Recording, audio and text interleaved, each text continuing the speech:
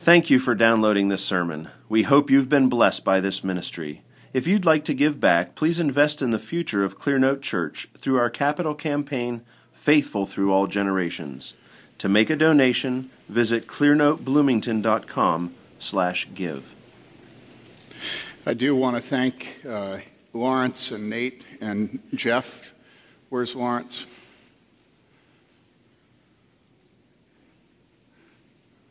And Nate and Jeff and Doug for being here for our forum, and very much appreciate you men.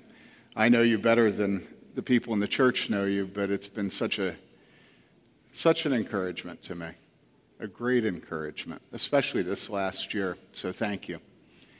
And then I want to pay tribute to Doug. You know how in Scripture, it's very personal, but when we go to worship, it's impersonal. I want to be very personal and say that for, I would say, over a quarter of a century, Doug and his wife and his children have been a great encouragement to me. And I want to thank God for that. I want to thank Doug and Nancy.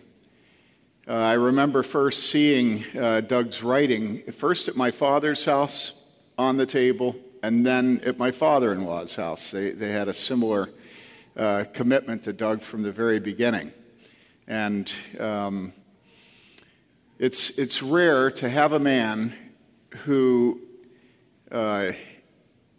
is willing to be bloody. This is what Dave Carell, Pastor Carell, always says about Doug. He says he's bloody. And I have only once paid tribute from the pulpit in Bloomington. I've only done it twice. And the other time was about 22 years ago, 21 years ago. And that was when we had another speaker. And that speaker was also bloody. We had invited them to town and asked them to go on the campus of Indiana University and address the issue of biblical sexuality, creation sexuality. And when I asked, the speaker said, "No, I'm not going to do that. I don't want to do that. I'm tired of doing that. I always get bloodied. It's evangelicals that give me the most blood when I do that. I don't want to go on the campus and do that." And so I said, "Grow up and do what God has gifted you to do." Now, I could say that to this person because they were an old family friend, and they used to sit at the table with my dad and fight. My dad would have arguments, and it was very sweet. So when I introduced this person at the church formerly known as Prince here in town, I started crying. And I said, "I want to introduce to you one of my heroes." And over the course of that person's lifetime, again and again and again, they took stands that were against the grain of the biblical church in America. This is probably one of the first people in this country to stand up for the Palestinian Christians. And in a dispensational context in America, that was a very gutsy thing to do. The difference between this person and Doug is that this was a woman, and Doug is a man. And the woman was Elizabeth Elliot. And so I'm thankful for Elizabeth Elliot, and I'm thankful for Doug Wilson. I love them both. Doug's always embarrassed about how often I tell him and his wife that I love them, but you know what I'm like, you know. Sleeve on the heart. All right. God bless you, brother. Let's open our Bibles to Galatians 3. Oh, the other thing I wanted to say is, hey, thank you for your work for the conference. There's no way to thank all of you specifically. But boy, what a sweet thing. I mean, just everything.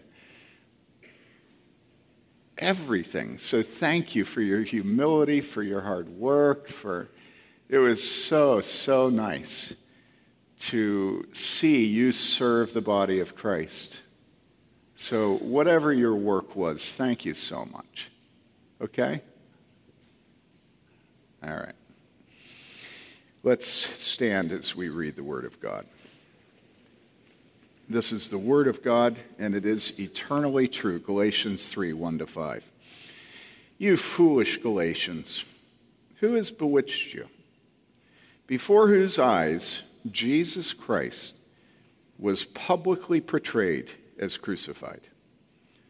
This is the only thing I want to find out from you.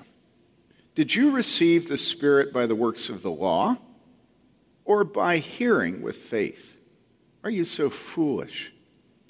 Having begun by the Spirit, are you now being perfected by the flesh? Did you suffer so many things in vain, if indeed it was in vain? So then does he who provides you with the Spirit and works miracles among you do it by the works of the law or by hearing with faith? This is the word of the Lord. Please be seated.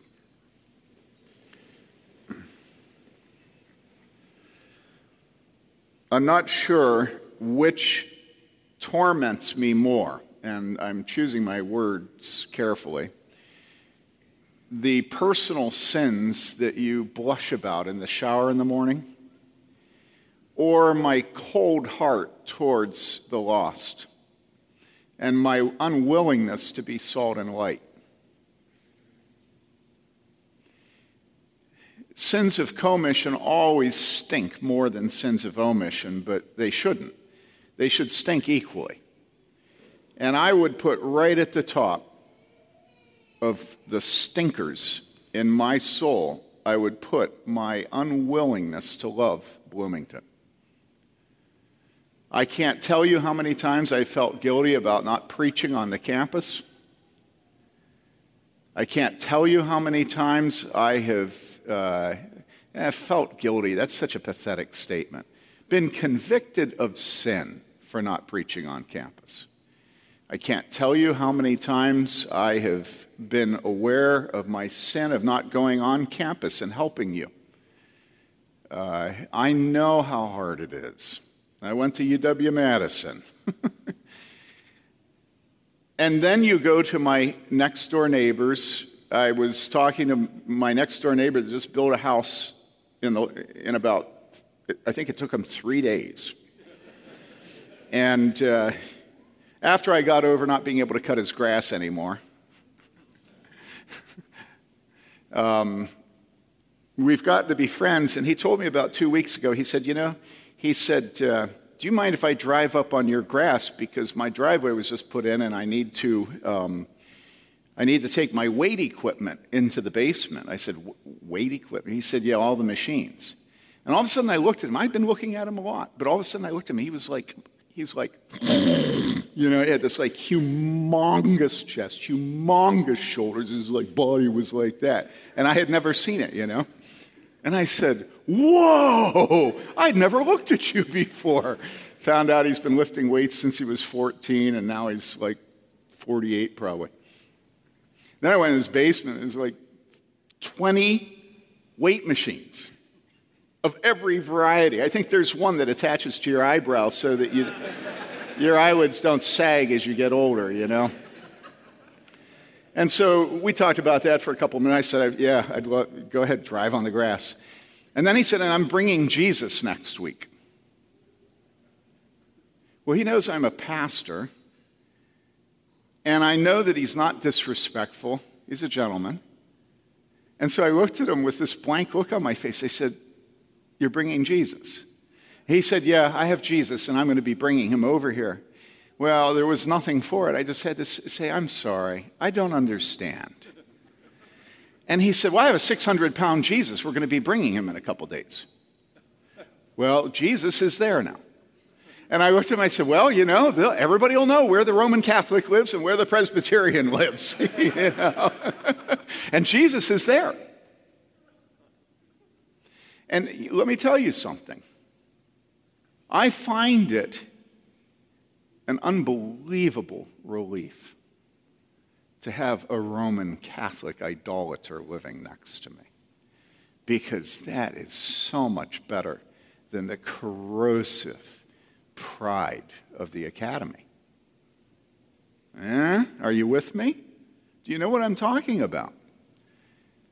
And yet I look at my relationship with my neighbors, and I think you'll all agree about me, and I don't know about yourself, that we don't love God as we should, and we don't love our neighbors as we should. Right? If you've been at the conference, I can't imagine how you're not struggling with guilt. And it's not false guilt. There is such a thing, but this isn't false guilt. We don't love God as we ought, and we don't love our neighbor as we ought. Now, how would we respond to that? Well, as many of us as there are that many responses, right? And so some of us will, just put it out of our minds, we'll, make a trip out to Rice's to buy meat. That relieves it, right?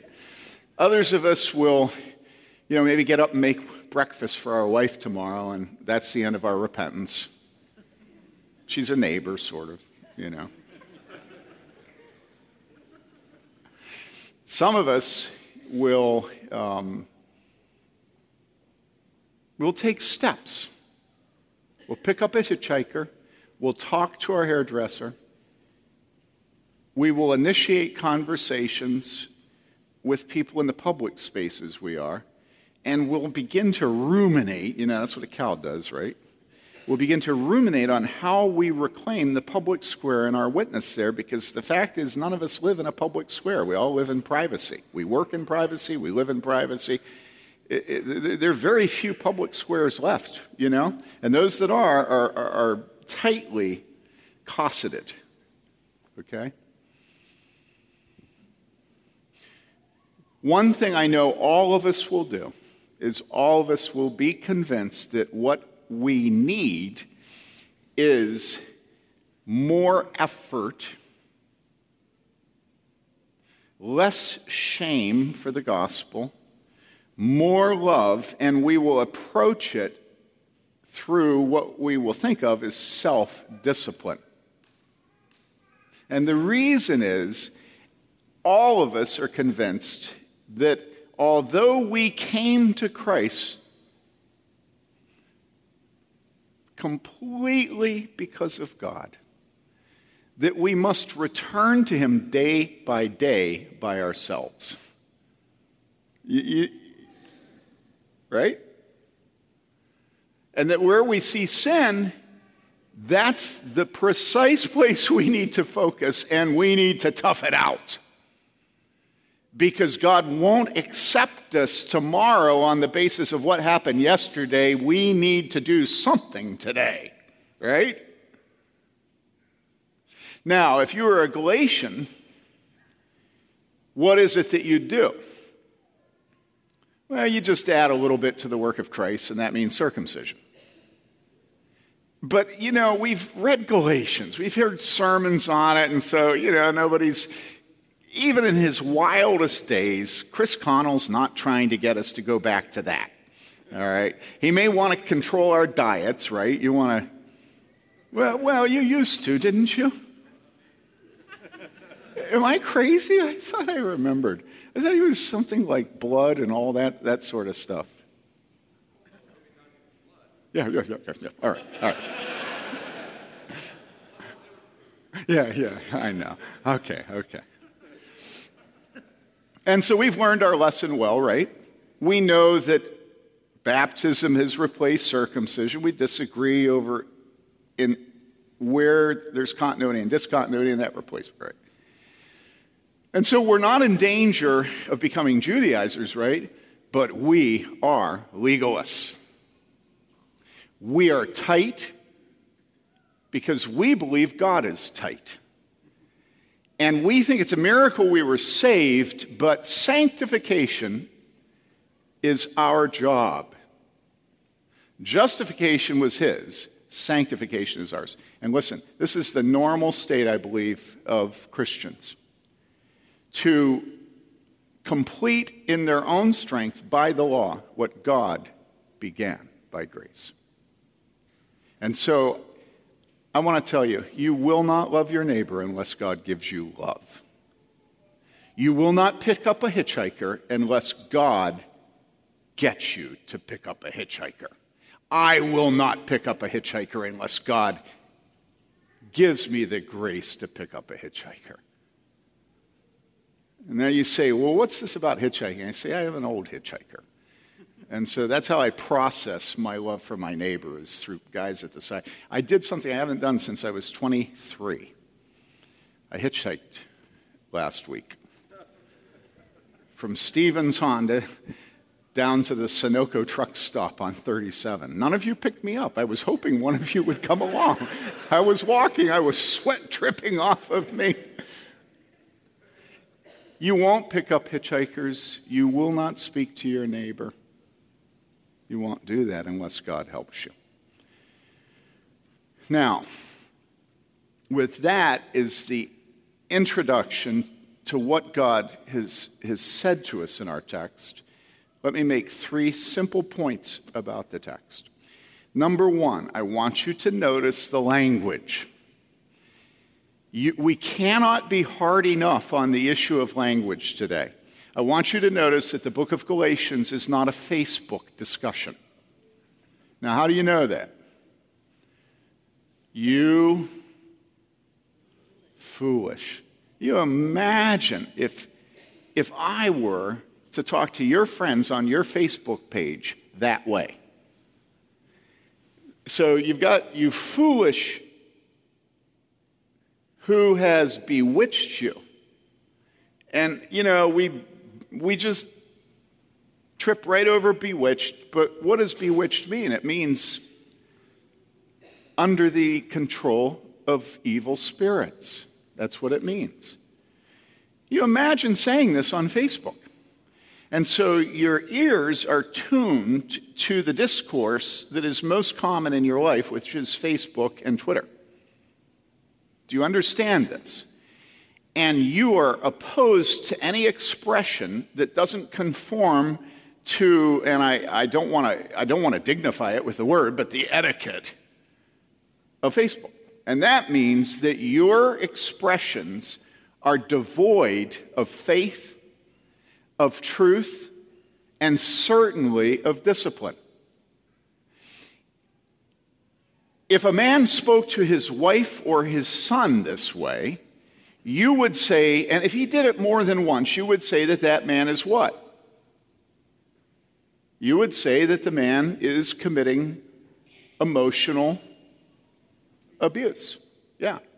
Now, I'm not wanting to trivialize emotional abuse. There are many men who live under the abuse of a woman that is mind-boggling.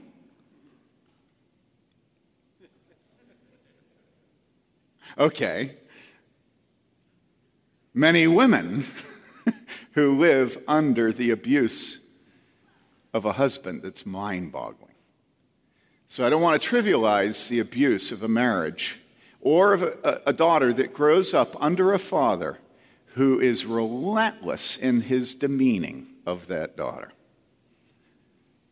You can see it in adult women just like that. That's awful. But do you understand that the Apostle Paul loves the Galatians?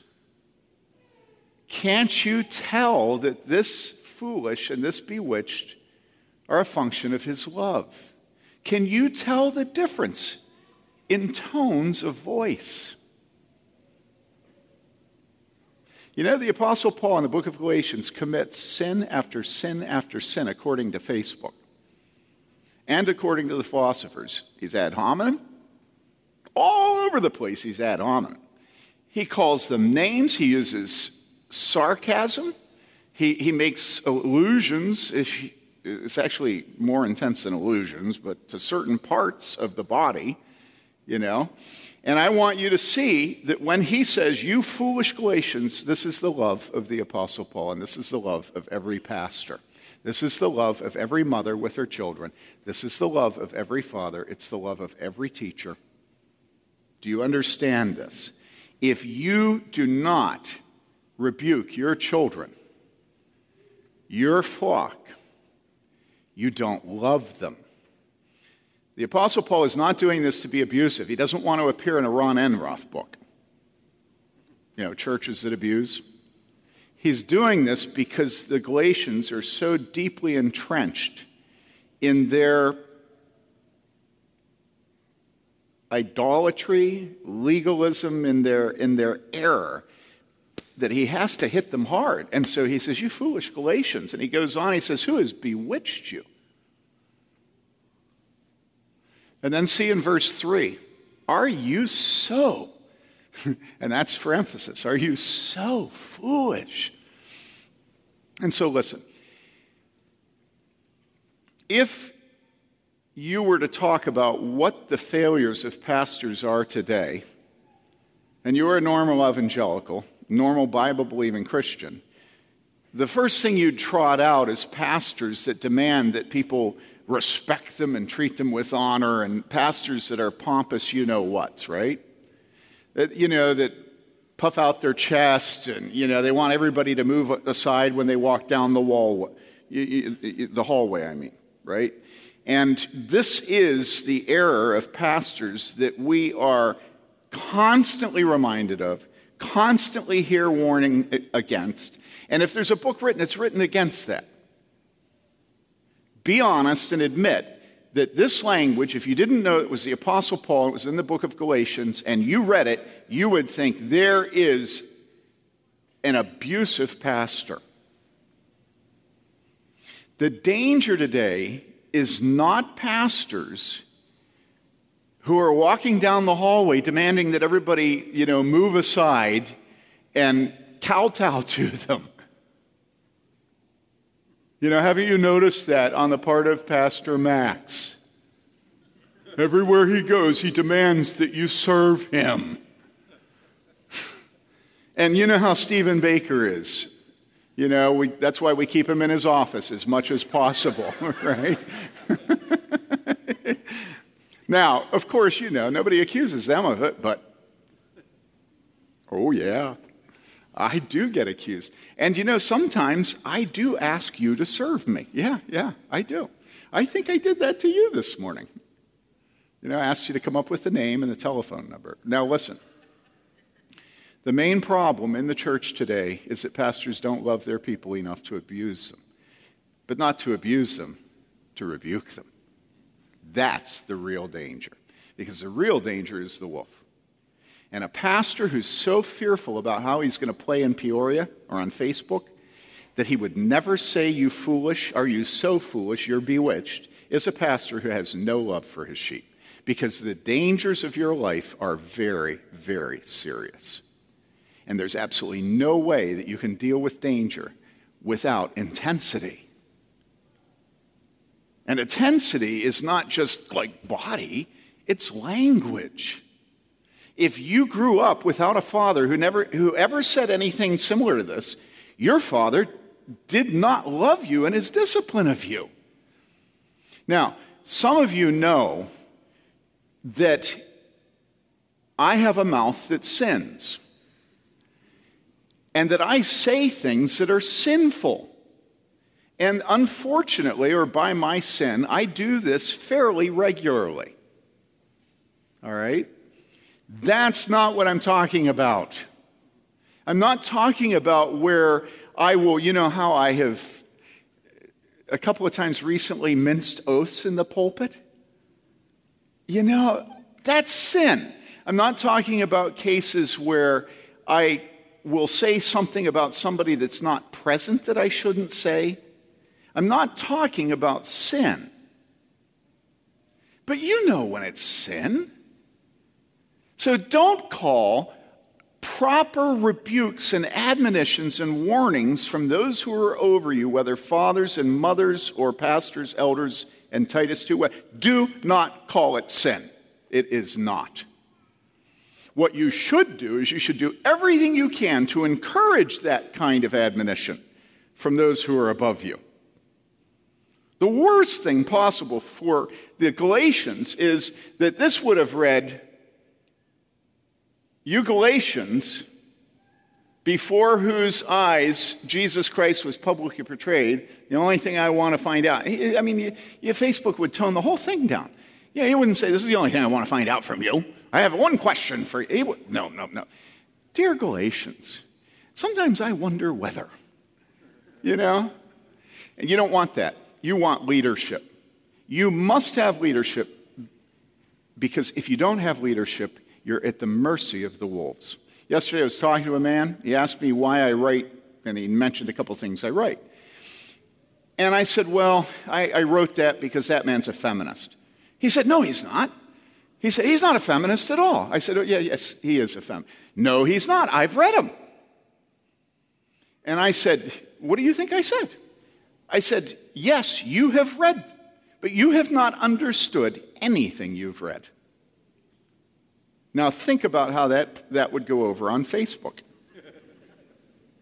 Listen, if you're going to be protected, you have to have leadership. And you cannot emasculate leadership, render it impotent by your Facebook standards and what you think should and shouldn't be said. I'll admit, I'm an East Coast man in the Midwest, and that is hard. I know that, but leadership, and I would exhort you who are fathers and husbands, there needs to be faith in your leadership. If you're always playing for the approval of your wife and how you raise your children, you're dead in the water. You think the Apostle Paul was writing this so that his wife would approve? It's a trick question. Okay, so that's the first thing. You foolish Galatians, are you really so foolish? Who has bewitched you? And I could take you to Scripture in Jeremiah 5:21. Now hear this, O foolish and senseless people who have eyes but do not see, but have ears who do not hear. And you say, well, yeah, but that's God talking to his people. And I say, through someone, through Jeremiah. How do you think they liked Jeremiah? But everything's in Scripture, we cut slack to everything in Scripture. It's like, Scripture can do everything, and our pastors can do nothing. But I think that we, as pastors, should resemble what is in Scripture. Not just doctrinally, but affect, posture, tone, vocabulary. I don't know. It's probably crazy, but that's what I think. Now, you may say, well, we're dealing with wicked people, and I would point you to Luke 24:25-27, which is a precious text to many of us. But we probably don't notice something about it. Jesus is on the road to Emmaus, and he's talking to his disciples. And he said to them, beginning with verse 25, O foolish men. And then he says, and slow of heart to believe in all that the prophets have spoken. And listen, that is constant in the Gospels. Jesus is rebuking the disciples constantly. And we're so squirrely that our response to that is always to say, well, that's Jesus. But I thought evangelicals wanted to be Christ-like. You know what I'm saying? Would you stop saying that Jesus can do things that we can't do? It is true. I have not yet been able to still a storm. But when it comes to standing for God, when it comes to being faithful and guarding the good deposit and guarding the souls under our care, we must not submit to the Facebook culture. We must not do it. All right, so that's the tone, the vocabulary. Second, what is the ground of Paul's argument? And this is interesting. Notice what he says. He says, this is the only thing that I want to find out from you. So this is like the husband or the wife saying to their spouse, okay, I got one question for you. And here's the question. Did you receive the Spirit by the works of the law or by hearing with faith? Now, we know what the answer is because in verse 3 we see that he goes on and answers it, having begun by the Spirit. So yes, they receive the Spirit by hearing with faith, not through the flesh, not through the law. It's very interesting that if you look at that verse is, it's dangerous. And it's very dangerous for the Apostle Paul to ask the question. Because that question is not a doctrinal declaration, you know? It's not a formulation. It's not a syllogism. It's a question. It's interlocution. You know, it's dialogue. And what he's asking is he's asking those he's disciplining to give him an answer. Now, you know that's a very dangerous thing to do, don't you? If you're rebuking somebody, you don't want to ask them a question in the middle of it, because if their pride is hurt, what are they going to do? They're going to do one of two things. They're either going to refuse to answer, they're going to sit there and steam, or their answer is going to be a lie, right? And this answer is subjective. It's not an objective. What's 1 plus 1? Well, 2. You know, either I won't answer or I'll say, well, 2, you know. No. He's saying when you began, when you came to Christ, when you took your first steps of faith, what I want to know is, did you receive the Holy Spirit? Did you receive the Spirit by the works of the law or by hearing with faith? So what we see here is that we have two things in opposition to each other. We have by the law, the works of the law, and we have by faith. And they can't mesh, can they? Huh? And so you have a choice. Now, you know that the prosecuting attorney should never, ever ask a question, what? That he doesn't know the answer to. Does the Apostle Paul know the answer to this question? He knows the answer. Why? Because he was there when the baby was born. God used him to birth the baby, meaning the faith of the Galatians. And if we go to Acts chapter 13 and read about the birth of faith, this is what we read. Paul's speaking, and he says, "Therefore let it be known to you, brethren," and that does not exclude women. He uses it inclusively for men and women. "Therefore let it be known to you, brethren, that through him forgiveness of sins is proclaimed to you." Forgiveness of sins is proclaimed to you. "And through him, everyone who believes is freed from all things from which you could not be freed through the law of Moses." And that's the experience of every single one of us here this morning that walks by faith.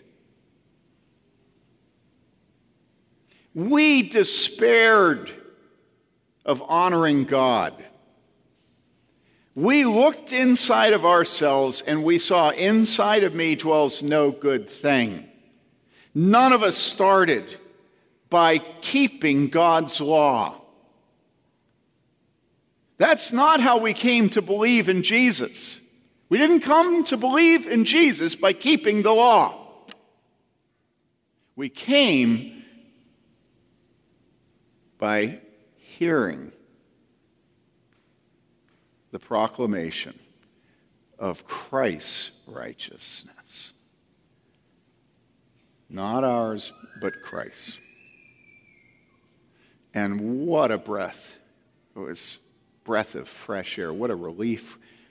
What liberty to realize that it is God's purpose to save sinners and that the righteousness of Christ is placed to our account, right? Now, let me ask you this question. I have only one question for you.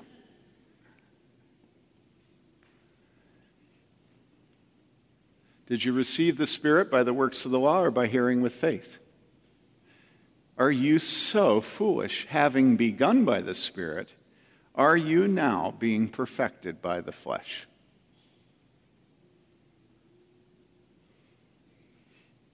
In other words, regeneration, justification, the beginning of the Christian life is by faith in the blood of Christ, in the work of Christ, the completed work of Christ. But now, got to tough it out. You know, Martin Luther said that the life of a Christian is a life of repentance. You know, I got to stir up my repentance. I've got to make myself good enough to deserve the grace that I have been given. Isn't that how we all think? Come on, admit it.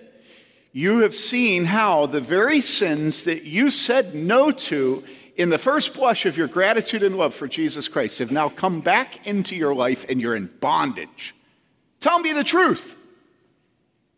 This is the life of Christians. The lust that for years, you remember what Donne says, right? Wallowed in a score, wilt thou forgive that sin? I repented for a couple years, but 20 years I've wallowed in it. And so you think, well, if I can only stop that sin, then I can come back to Jesus Christ. I can pray. If I could just go for a day without doing that, then I can be free to pray again. And this is exactly what the Judaizers were doing in the church. It's the same thing. What they were saying is, look, yeah, grace is nice and all that, but, you know, you need to cut your flesh. And that's what diets are. I mean, you know, Adam, I'm thankful that you exhort me to lose weight. I should lose weight. I'm not saying diets aren't good, all right? But think about your diet. How much of it is a concern that is proportionate to the fact that you're going to die anyhow? And how much of it is wanting to present an appearance that has some approximation of what you think godliness should be in America in 2014, which is decidedly not Rubenesque. See, people, homeschooling curriculum, which church you go to, what diet you observe, how you nurse, how many children you have. Are you with me? And it's like we are so busy cutting our flesh that we have forgotten that we began by grace and we're going to end by grace. We're not going to end by works of the law. Works of the law are not going to make us more acceptable to God. The one who makes us acceptable to God is Jesus Christ. And his righteousness, it bears no resemblance to what the most holy Christian who has ever lived was able to present to God. Do you understand that? It's categorically different. You know, I remember when I went in the ministry and I was in a hospital room, because that's what pastors do. We go in hospital rooms, right? So I was in a hospital room, there was this guy, and I think I've told you this story before, right? But there was this guy in the bed, he was older, he was getting near death, and I had been told that what I should do is always place myself in a position where the person that is in the hospital bed does not have to move their head to see me. And in this particular case, that meant that I got down on my knees next to the bed so that they could look at me without having to have pain of movement or anything like that, right? So later that week, I got a call from some impressionable older woman, and she was just going on and on about how godly I was because she saw me on my knees next to a hospital bed praying. And you know how people will attribute to you acts of righteousness, and you'll know what your motive was. And it's appalling. It's horrible. You have to give it up. I'm not saying give up being fruitful. I'm not saying give up doing good works. But there's a huge difference between the man who loves God and fails in the right direction, which is about as much as you can say for our good works, and the man who is intense and keeping track of himself every minute of every day, and of his wife, and of his children, and, by the way, of whether his pastor is in the office or not.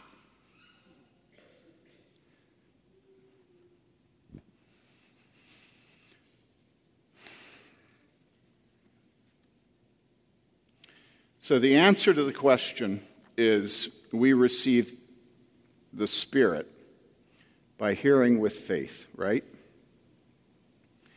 The ground of Paul's argument is their experience. He proclaimed the gospel to them. He told them that everyone who believes is freed from all things, and then he said, from which you could not be freed through the law of Moses. You cannot come righteously to the cross of Jesus Christ. You can't do it. And you cannot return to that cross righteously. Every approach to God requires the completed work of Jesus Christ. Every minute step in sanctification and you becoming holy requires the work of God. It's grace. Okay? Okay? Yes, you are weak. Yes, you are capable of an unbelievable amount of bondage. Yes, the inclinations of your heart are often very wicked. Yes, God is not surprised by this, and that's why sanctification, you becoming holy, you producing fruit, is a gift of God, as is justification. You must rely on God to put your sins to death. You may not return to the law with an expectation that what began by grace is going to be continued by the law. Now, finally, what is the occasion of Paul's argument? Well, the occasion of Paul's argument is the occasion I spoke of at the beginning of today, where I talked about how when we go through a weekend like this, we see how sinful we are and how loveless we are. In other words, the occasion of Paul's argument is the weakness of the life of a Christian. The weakness which is the constant or the steady state of the believer this side of heaven. Remember that little ditty that I teach you? The Christian desires three things with regard to sin. Justification, that it does not condemn. Sanctification, that it does not reign. And glorification, that it may not be. The Christian desires three things with regard to sin. Justification, that it does not condemn. Sanctification, that it doesn't reign, but it's not pitter-patter, it's R-E-I-G-N. It means rule. And glorification, what? That it won't be! It won't be! Can you imagine what a relief it is for the Christian to die? Why are you laughing? Because you've never heard that before, have you?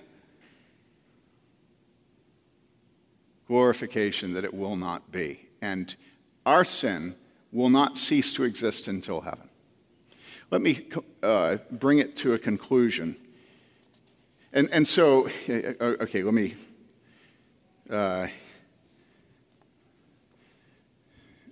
let me say this.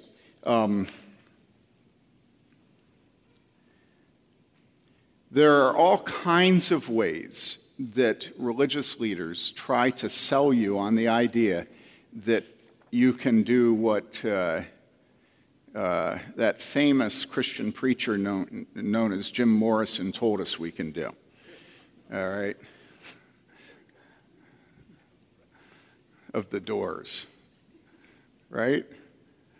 There are many, many publishing company, radio station, Pentecostal, charismatic, Reformed, campus. It doesn't matter the denomination. It doesn't matter the organization. All of them have this plan for you to reach that state that the Doors referred to as break on through to the other side. Remember that song? Any of you remember? Tell me you're this old, okay? All right. And there is no such thing as breaking through to the other side until death. Here in this life, we will have many trials and tribulations. Okay? Listen to Luther. on this. He says, since the devil has this uncanny ability to make us believe a lie, until we would swear 1,000 times it were the truth, we must not be proud, but walk in fear and humility and call upon the Lord Jesus to save us from temptation. Now, I like that, right? You like that? Unbelievable ability to make us believe a lie. But listen to what he says next.